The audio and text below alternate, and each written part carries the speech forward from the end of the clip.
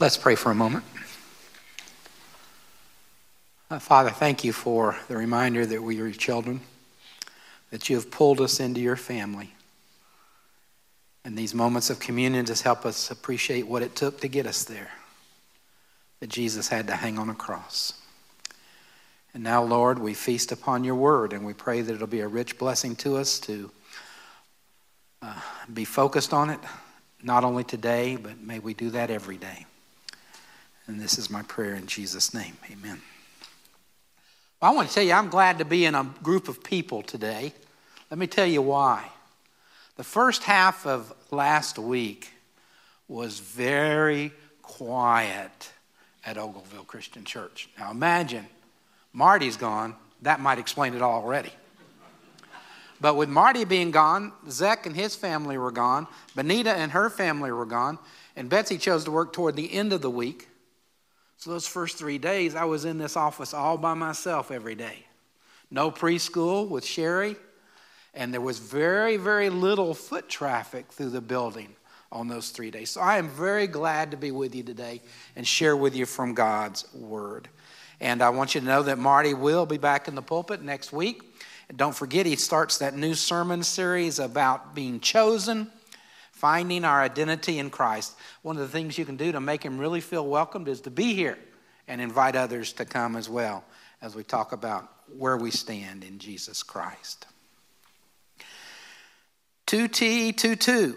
I want you to think about those four characters, 2T, 2-2. They are the theme of today's message. It's all about discipleship. Particularly, it's about discipleship that is done in the right way by following God's design. To begin with, we probably need to make a couple of definitions. Let's define the word discipleship. I found this definition that I really liked. Discipleship is intentionally equipping believers with the Word of God to love God through accountable relationships and through the empowerment of the Holy Spirit in order to reproduce and replicate fully devoted, completely committed, faithful followers of Christ. There's a lot in that definition, and we're going to talk about some of those ideas as we go on. Now, the word discipleship is the noun form. The verb form is the word discipling. And I found this definition of discipling. It is the action and the work of making a person into a disciple or a follower, and in our case, in the church world, a follower of Jesus Christ. We're going to be taking our message today from the book of 2 Timothy chapter 2. If you want to be turning to that in the Bible in front of you or on the screen behind me or on your device, 2 Timothy 2:2. Thus, the 2T, 2:2. 2 Timothy 2:2. I want that to be burned in your minds today, so I want you to say it with me, okay? 2T, 2:2. Okay, let's say it just a little bit louder this time. 2T, 2:2. One more time. 2T, 2:2. You're going to understand what that means in just a little bit. It is a reference, of course, to this passage of Scripture. And it's a quick and easy way for you to remember. Now, discipling, I need to go to 2 Timothy chapter 2, and that's where I can find a good plan that God has given us to do that. And so we've said it. I hope we remember it. And we're going to focus today on the first 3 verses, but the whole portion through verse 7 is important to the idea as well. You see, in 2 Timothy chapter 2, Paul, we're going to call him in this case the mentor or the discipler, explains to and commissions his young son in the faith, Timothy. We'll call him the mentee or the discipled. How to be effective and how to be successful in doing the work that God had called the young man to do. It's important that we note the work God called Timothy to do is the very same work that Jesus gave to everyone as he issued those words of the Great Commission right before he ascended to heaven. So it's important that we understand these are not just instructions for Timothy, his mentee in that particular case, but rather they're words for all of us who claim to walk with Jesus Christ. Now, we know the word mentor. We hear it occasionally. But let me remind you, just so it's not a familiar word to you, the word mentee, again, in this case, it's Timothy, is a person who is taught and advised, a person who is guided and trained, a person who is discipled by a mentor, in this case, Paul. Mentoring. It's a very effective and it's a very time-honored and biblically mandated practice for every believer. I hope you got that. Biblically mandated. We should all, every person who is a believer in Jesus Christ, should be both mentoring others and getting mentored by someone or many ones as well. Both the giving and the receiving of mentoring is the right and proper conduct for the Christian. It's God's plan for discipleship. It's the way we do discipleship in the right way as we follow the design of God. 2T22 means that everyone's participation is wanted and needed in this process. Our marching orders from Jesus himself are clear. They're divinely urgent. Our obedience to those commands are necessary and required. And I'd like to think that our discipling efforts should mimic those actions of the Energizer Bunny. And it just keeps going and going and going and going. And it doesn't stop until Jesus comes back. And therefore, there are many more for him to carry home. But that then leads to the question. It's a question I need to ask myself. It's a question you need to ask yourself. Who are you discipling? Who are you reaching out to bring them along in the faith, to bring them into the faith in the first place? Let's be like that Energizer Bunny and never stop doing that important work. 2T22 means that when we became disciples of Christ, the person who led us to him, the one who discipled us, okay? Think of that person or those persons. The one who led us to him delegated that same responsibility to us. Or I pray they did. They certainly should have. In other words, they did work in us so that they should then delegate, we should delegate to another to be a disciple and to make disciples. It's a twofold thing. And the divine cycle repeats and repeats until the whole world comes to know Christ and follow Christ and serve Christ and obey Christ and to love Christ. So again, the question, who are you discipling? Who are you bringing into a relationship with Jesus, or who are you helping grow into a deeper relationship with Jesus? That's what 2T22 is all about. Let's look at those verses together. 2 Timothy chapter 2, verses 1 through 3. Paul writes again to Timothy, one he had brought into the faith himself. You then, my son, be strong in the grace that is in Jesus Christ. And the things you have heard me say in the presence of many witnesses, entrust to reliable men who will also be qualified to teach others. Endure hardship like a good soldier of Jesus Christ. Discipleship done right by design. That design, that plan. We want to look at that plan from Paul's words here to Timothy. And so we look at the plan, part 1. Here's part 1 of the plan, and it's found in verse 1. He tells Timothy, be strong in the Lord. Be strong in Jesus. Here's part 1 of the plan. Timothy, and really, again, all of us who come after him, you and me, the whole world. Timothy, make sure, first and foremost, that you are where you need to be in the faith. We understand that part of the plan? Let's make sure that we have and are and doing our best to be where we need to be in the faith ourselves. In other words, this is a part of the plan where we kind of work on ourselves. We do that essential work of looking within We examine our faith. We examine the condition and the depth of our own spiritual walk in life. And we ask God to help us be consistent in our conduct and to be bold in our beliefs.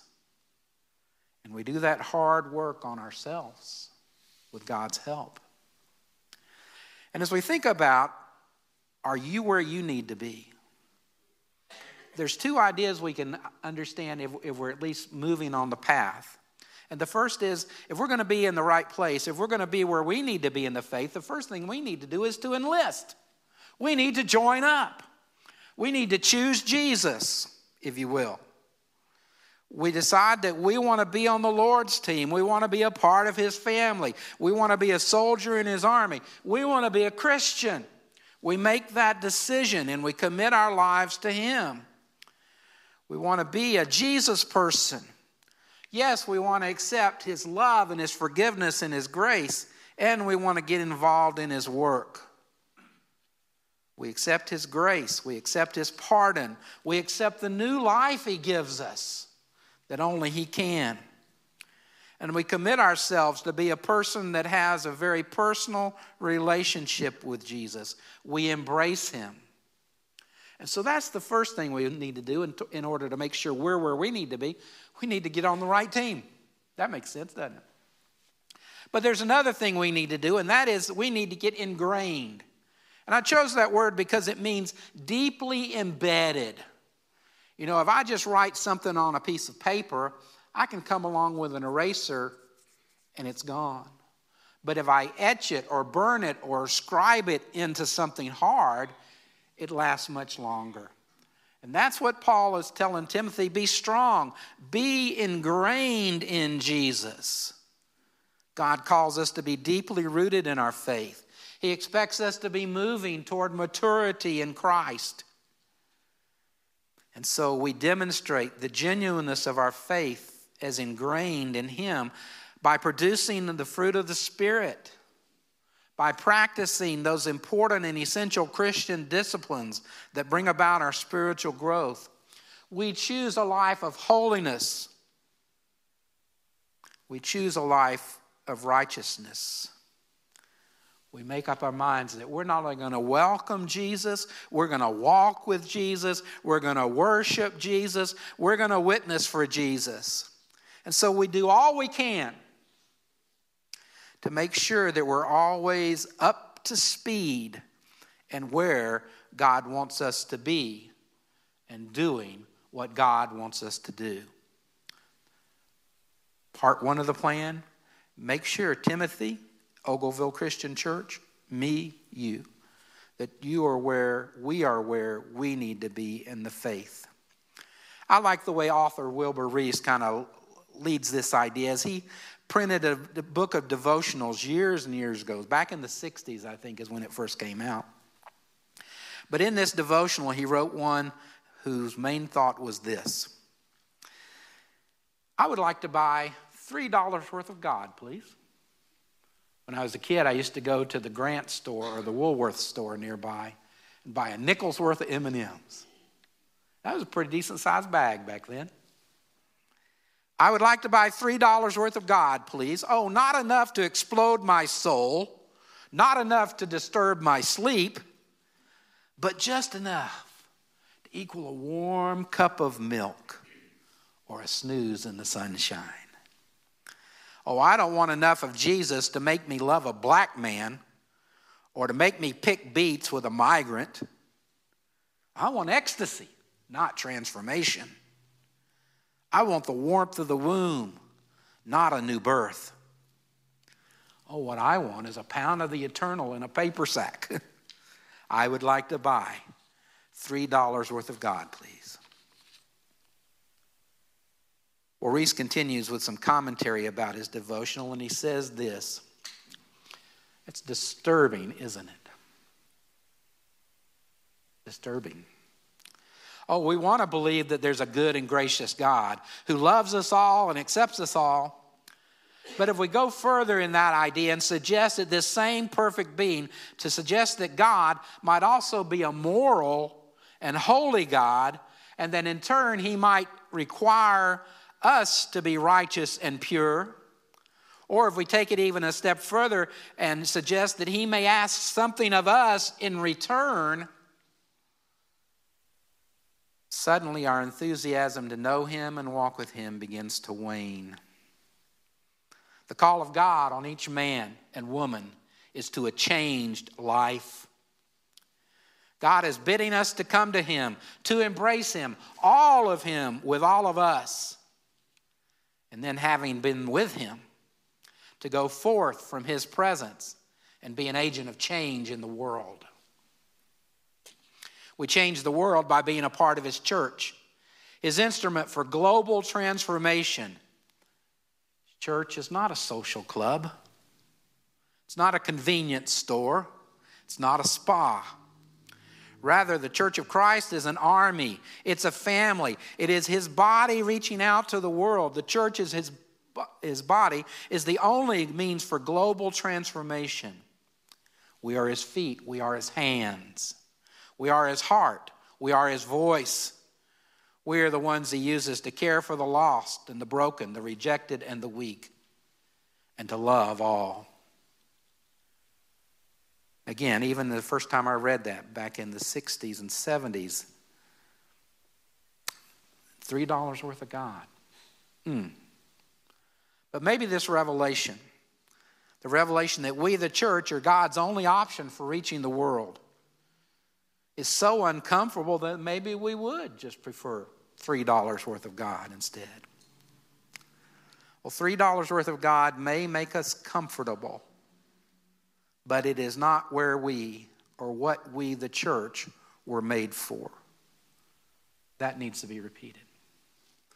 $3 worth of God may tend to make us comfortable, but it is not what we, the church, were made for.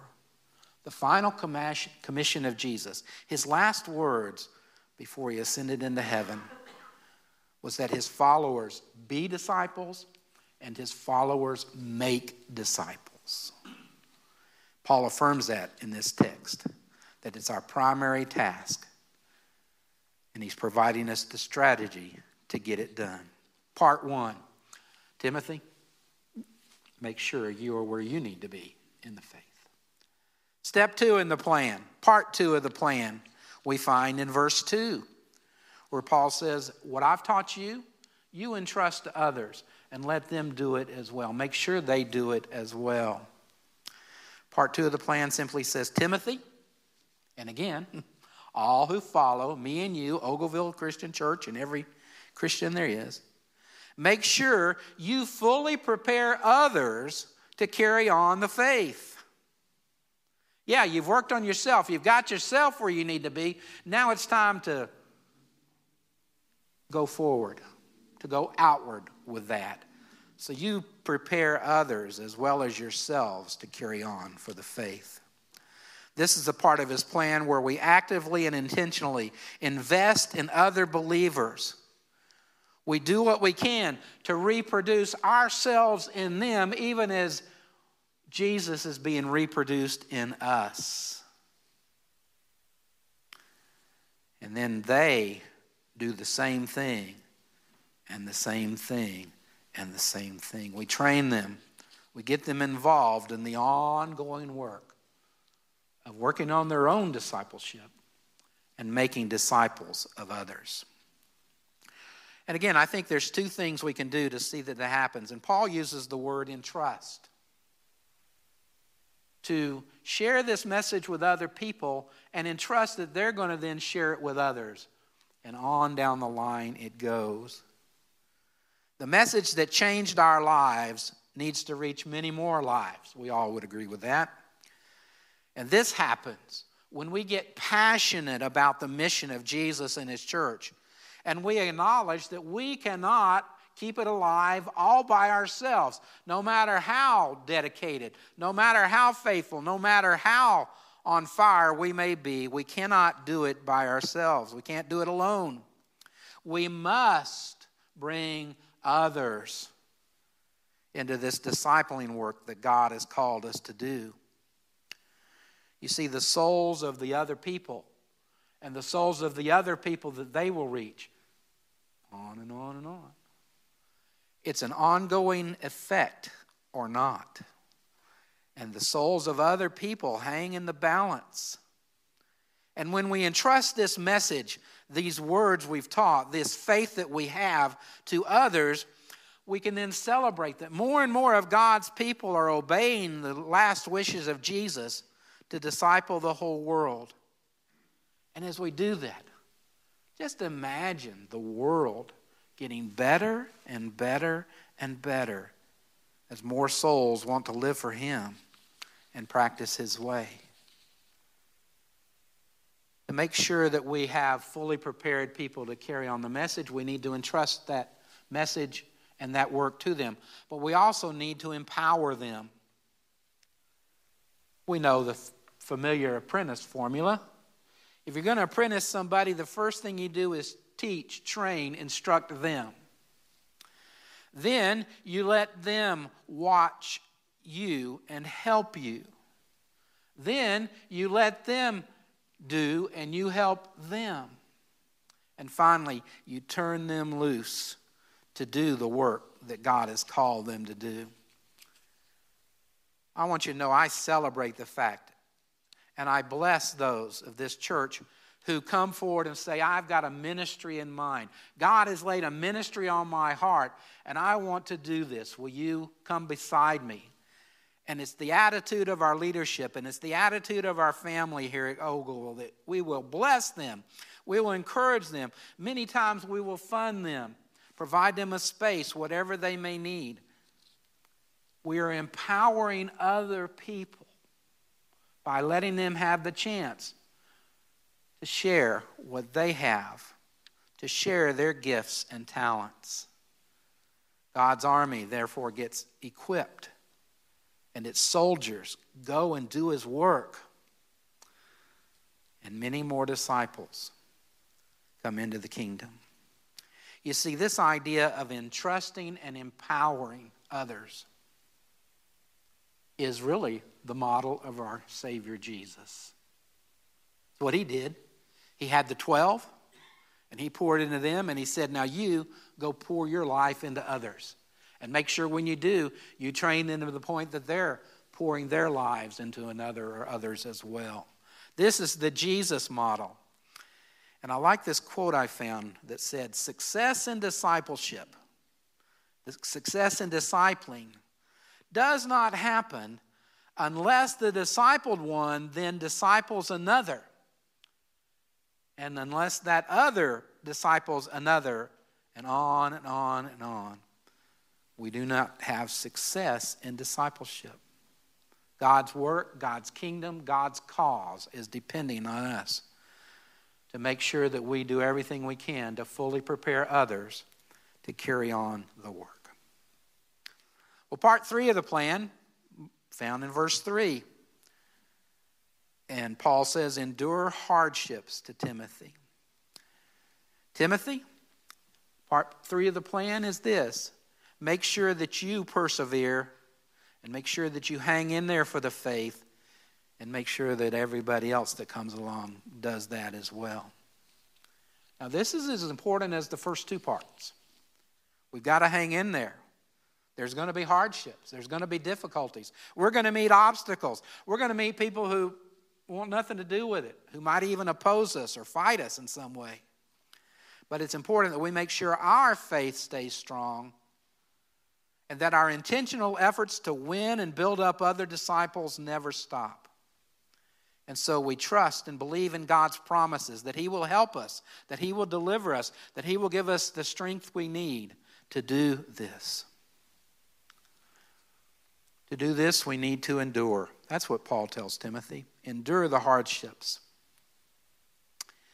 I sadly share a story with you from my teenage years, when one of the men in my home church who had been greatly involved in my life, a frequent Sunday school teacher, a youth group leader, a man who stood at the table occasionally and offered the prayer and led the meditation, a man who visited people and helped them in their walk with Christ. This man who was a big part of my spiritual formation as a elementary school kid soon after I became a teenager, walked away from the church. It broke my heart. This man had been telling me all about Jesus and how wonderful Jesus was, and now he's forsaken it. I was crushed. See, we've got to hang in there. We've got to keep going. Too much lays in wait. It just broke my heart. And so Paul calls us to hang on and endure, to stay strong. But this endurance also means then that we need something to look at, something to imitate, something to copy. And so we not only endure the hardships, but we emulate those who show us the way. And so we emulate the Christ-likeness of others. And we look to the example of others that are in our lives that will help us continue our faithfulness to the work and motivate us to do it. Oh, we take note of the Bible heroes. We look at these Bible heroes and said they did wonderful things. We look at the saints of the past that we knew and loved. We look at our childhood role models. We look to caring adults and caring kids. We look to great leaders. And when we look to leaders, we understand that leadership not only happens in these kind of upfront roles, but leadership happens behind the scenes as well. And so we look to these people and we say, I want to be like you, like you're being like Jesus. We find their godly qualities, and we determine that we want to imitate them even as they imitate Christ. And we carefully guard our own examples in that. 2T22. Paul goes on in the verses we haven't read, though, and he gives us some examples to let us know how we can do these things. And he continues the directive and repeats the commission here, if you will, by pointing out three worthy examples who know what they're supposed to be doing, and they do whatever it takes to achieve and maintain success in that given work. He mentions the soldier. He mentions the athlete. He mentions the farmer. We're going to call these people admirables because they possess qualities that we admire. We appreciate and admire their dedication, their steadfastness. These hardworking people, they're devoted, and they're great examples for us to follow. The discipleship lessons for us from their lives teaches us to be sold out, to go all in. We realize from the farmer and from the athlete and from the soldier that we just can't dabble in this Jesus stuff. That we just can't stick our little toes in the water. Instead, Jesus calls us all to be fully devoted followers and disciples. And so that's the question for us today. How are we doing? How are we doing with this plan? Maybe we can ask ourselves about, and just remind ourselves of who discipled us. And to take a minute and thank them that they did. Maybe take a minute or many minutes to thank God that they did. And again, we ask, who are we discipling? And we find one and we dive into it head first. Because God is depending on us to do just that. Some of you may be familiar with the story about four men. The story is called, Whose Job Is It Anyway? Seems that there were four people. Their names were everybody, somebody, anybody, and nobody. Well, I'm not sure how parents came to those names, but we'll just carry on with the story. There was an important job to be done, and everybody was sure that somebody would do it. Oh, anybody could have done it, but nobody did it. Somebody got angry about that because it was everybody's job. Everybody thought anybody could do it, but nobody realized that everybody wouldn't do it.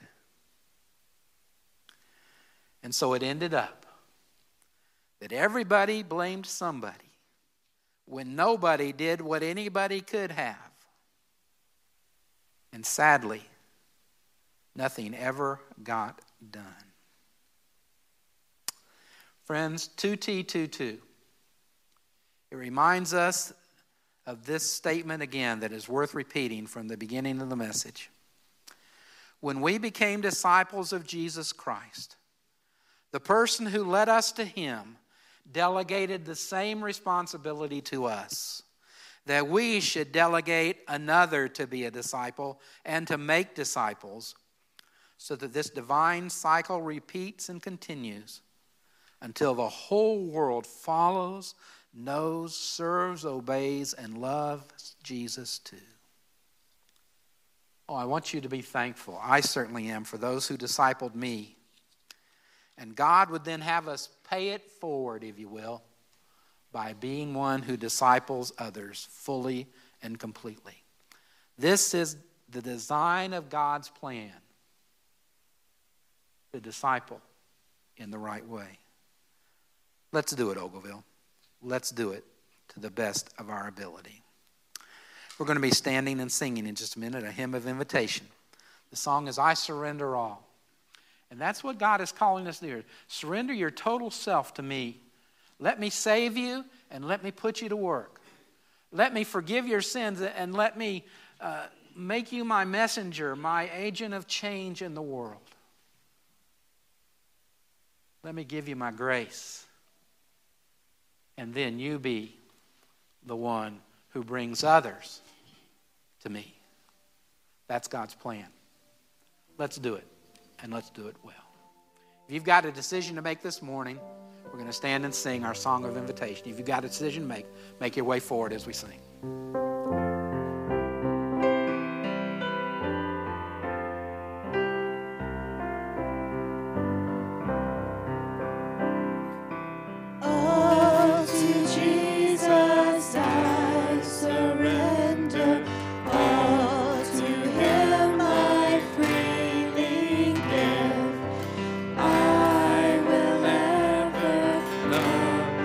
Trust him in his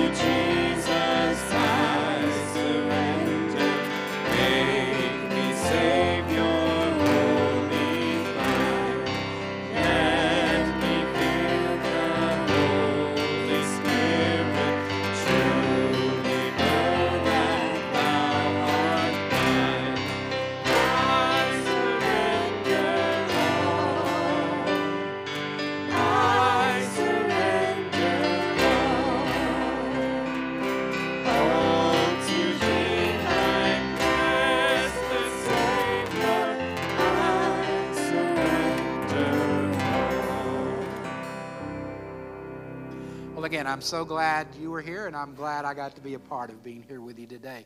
Please keep in mind that Trunk or Treat is our fall family activity, and it will be on Friday night, the 29th of October, here at the church. There'll be trunks full of candy, and if you would like to make one and do one in the parking lot, we'd love to have you do that. Our own McKenna McCord is doing this, sponsoring, planning, coordinating this as her senior project. You can let her know if you'd be willing to do that. Donate candy. There's lots of ways you can help, and McKenna can tell you what those would be, the biggest needs she has. And we just thank you for being here today and pray God blesses you through the week ahead.